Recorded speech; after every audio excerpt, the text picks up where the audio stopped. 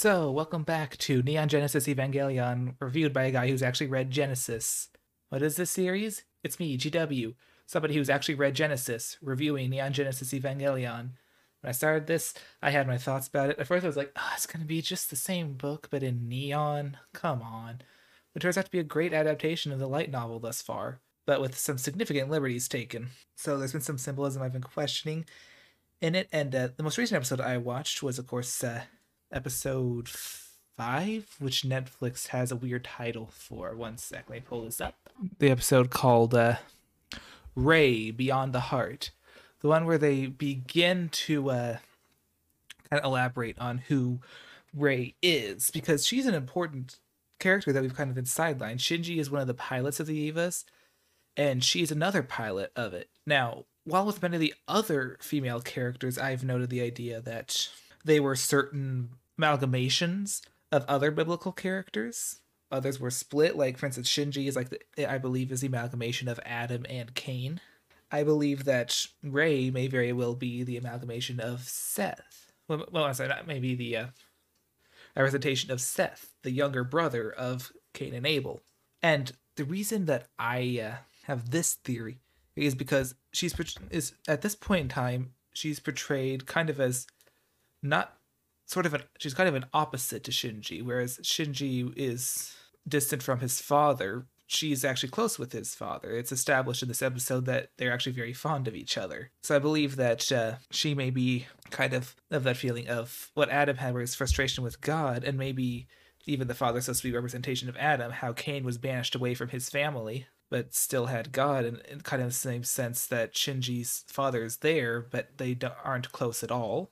Rey is instead close with the father, existing as kind of that natural counter to him, in a sense being more a pure figure that Cain was not after he killed his brother, and therefore still worthy of their father's love. However, she seems to also perhaps be, she herself may be an amalgamation of another, in that she's also a pilot, perhaps also part of that rebellion. Maybe there's a piece of Adam in there as well, in that rebellion against being kicked out of their home, fighting against monsters and angels that are indistinguishable from each other now.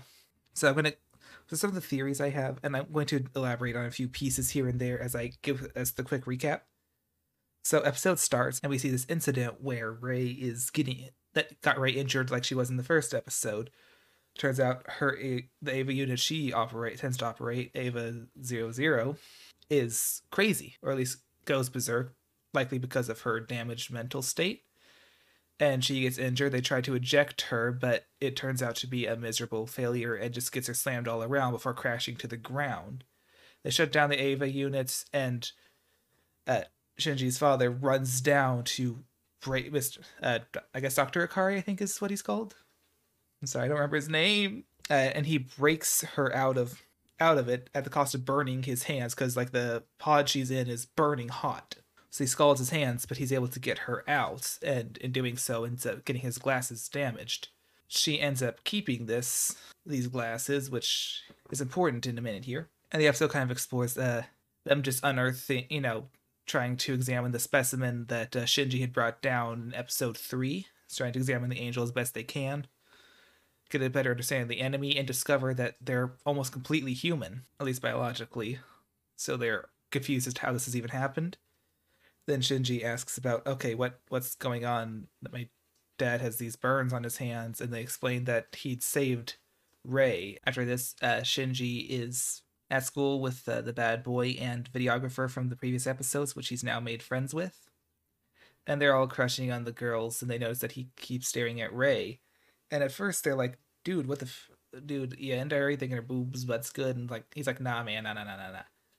I'm just like, she's the other pilot, but I know nothing about her. She's always alone. Like, yeah, I don't think she makes friends. It's kind of a difficult personality. After that, we see the scene where it turns out that while she doesn't have friends, she has a very positive relationship with Shinji's father, who before this had been portrayed as nothing but cold and uncaring, but for her seems to actually have a deep sense of affection for. Shinji takes note of this as he's like across the way from her, as and him as he sees this going down. Again, those feelings that perhaps Cain felt about Seth, or may have felt about Seth and his other siblings, because I believe there were other siblings that aren't mentioned explicitly, but I believe that was the case. They don't usually mention sisters because those books were kind of written by some, unfortunately, a lot of sexists were involved in creation of it, but hey, we're not worried about that right now, are we? That's a discussion for later. Whew. Shinji has dinner with the lady doctor and Misato, and the lady doctor tells Shinji, hey, could you give Rei this card? Go and stop by her place. Nice, and just give it to her. She needs a new clearance card. Hers is expired. I keep forgetting to give it to her. And it's like, okay. And at first, he gets all flustered about it, and they think, oh, he's got a crush. Then they start teasing him about it before realizing he's like, nah, I just don't know nothing about her. She's the other pilot. I mean, seriously, what? So he goes over to her place the next day to give it to her before they have to go out to deal with what turns out to be, before they go to the Nerve headquarters. Because she's fully healed now, it's time for her to get her test. It's time for her to test the suit again, because she initially got injured in a failed test with Unit 00. And he goes into her apartment because finds that it's a trash heap and the door's unlocked. He's just trying to find her, give her the card, and actually uncovers her being naked. Before he does this, though, he's confused. He's like thinking, is these her? Why does she have broken glasses? These hers? He tries them on. Then he turns around, notices her, and she tries to take them off, but in the confusion and in his freaking out, they fall, and he accidentally lands with his hand very much so against her boob. Because, yeah, they fall on top of each other. And at first, he's all embarrassed about that. And she's like, could you get off? He does so, she gets dressed, and two of them just kind of then make their way over. She's not even remotely bothered by it, it seems, and he's just confused the entire time. They make their way to the Nerve base, and she can't get in. He's like, this was why I was there. Kind of, you need the new card. She takes it from her right quick and swipes in. And the two, and he tries to make conversation with her as they're descending an escalator, and just keeps asking her questions, trying to get it's something out of her that he can actually understand. He expresses, wonders if she's concerned about the test, and he's like, do you not trust your dad? Do you not trust Dr. Akari? And he's like, the dad like that? How could I? And then she's upset by this, so she turns around and slaps him. He's just left confused by the whole matter. There she goes. She's getting ready for the test, gets in, and test begins, and then an angel attacks. So they suspend the test, and Shinji's sent out to fight the monster. But then as soon as he gets out, the monster was powering up, turns out a laser attack, and blows a hole through the Eva unit's chest, which of course Shinji feels. He starts screaming out in pain. Then the episode ends there. Presumably Rei will be coming in the next episode to assist in the fight, because wow, poor guy. But yeah, he suffers those severe wounds, and it seems here again, as I was expressing earlier, the sort of affection that perhaps was felt, that God was still showing love to that Adam and God's mixture was showing love to one of the children, meanwhile the other was that Adam was still showing love to Seth, though Cain was, of course, sent away from his home. This is by God in the light novel, I should note, not by Adam. And again, perhaps those feelings of separation and loss, perhaps even with Seth being able to have a healthier relationship with God than Adam did, since Seth was able to turn from sin rather than turn to it as Adam did. But again, it's one of those, it's a bit too soon for me to know that much. Again, I'm seeing Misato, perhaps the lady doctor, being perhaps more along the lines of friendly characters, perhaps the other people that were supposedly in the world at this point, because I think we're still early in the Bible's arc, but we're getting to the Noah stuff soon, which I do actually want to take the time to note. They noted a few episodes prior that there was something called the Second Impact. This is when all the angels got here. They landed in I believe in the North Pole or the Antarctic, one of the two, and melted all of it, and it completely flooded out a whole bunch of areas and started attacking. This is believed to be the start, and this is how things are at the start of the series. This could be why that's why there's Tokyo 3 instead of the original Tokyo, or Tokyo 2 even. At least I think Tokyo 2 even. Maybe Tokyo 2 will be a thing later. But it also makes it, it expresses a lot, and perhaps this is a mixture of some of the later arcs. Like, we're already going to go through the whole Noah arc.